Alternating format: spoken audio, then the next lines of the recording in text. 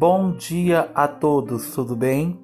Paz e bênção para vocês.